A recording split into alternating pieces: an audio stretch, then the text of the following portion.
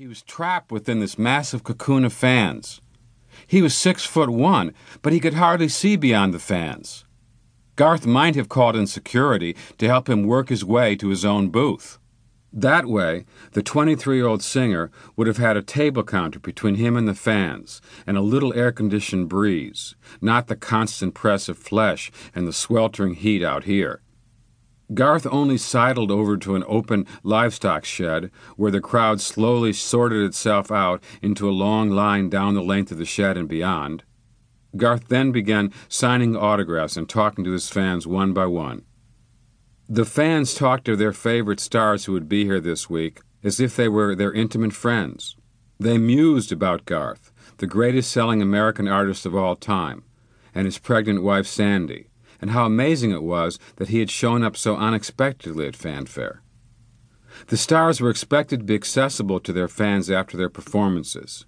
They were never supposed to get too full of themselves and forget that they came from the same common loam as their admirers. "Don't get above your raisin," one classic country song admonished. During Fanfare, country music was confronted with its past, with the down-home friendliness and heartfelt emotion that were so much a part of country music culture.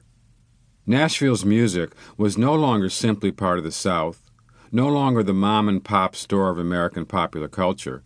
Country music had broadened its audience immensely in recent years into music played regularly in Minneapolis as well as in Memphis, and in Dublin and Tokyo too. For the artists themselves, this week was one of the great litmus tests of their musical lives.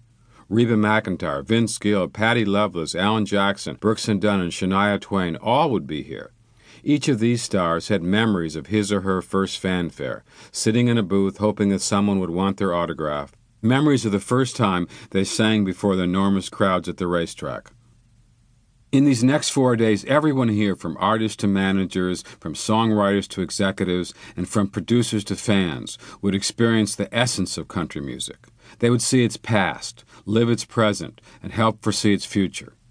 It would be an intense, passionate time, careers won and lost, lives confronted with their own truths.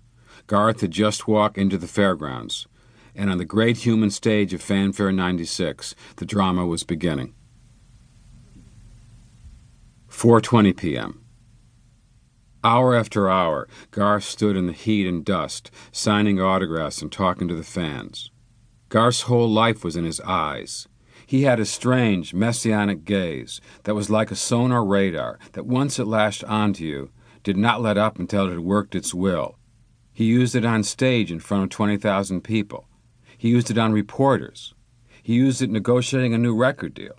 He used it on each person who came forward to talk to him here today at Fanfare. Garth treated each person as if this moment mattered as much to him as to the fan. He had no quota on the number of autographs he gave a person. He signed T-shirts, sweatshirts, baseballs, CDs, cassettes, photos, and scraps of paper.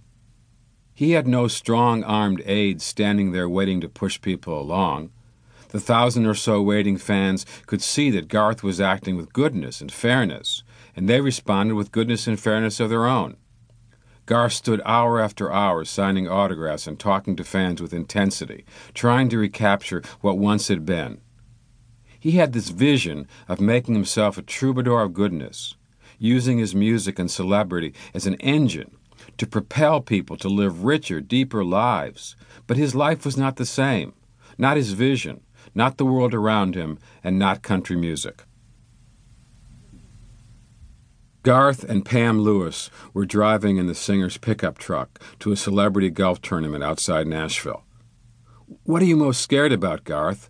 asked Pam, his new co-manager. Garth turned and looked with intense, questioning eyes at Pam. It was the beginning of 1989, and Garth's first album was about to come out. "You know, Pam, I'm kind of worried about this going on the road," Garth confided. "I'm afraid of other women."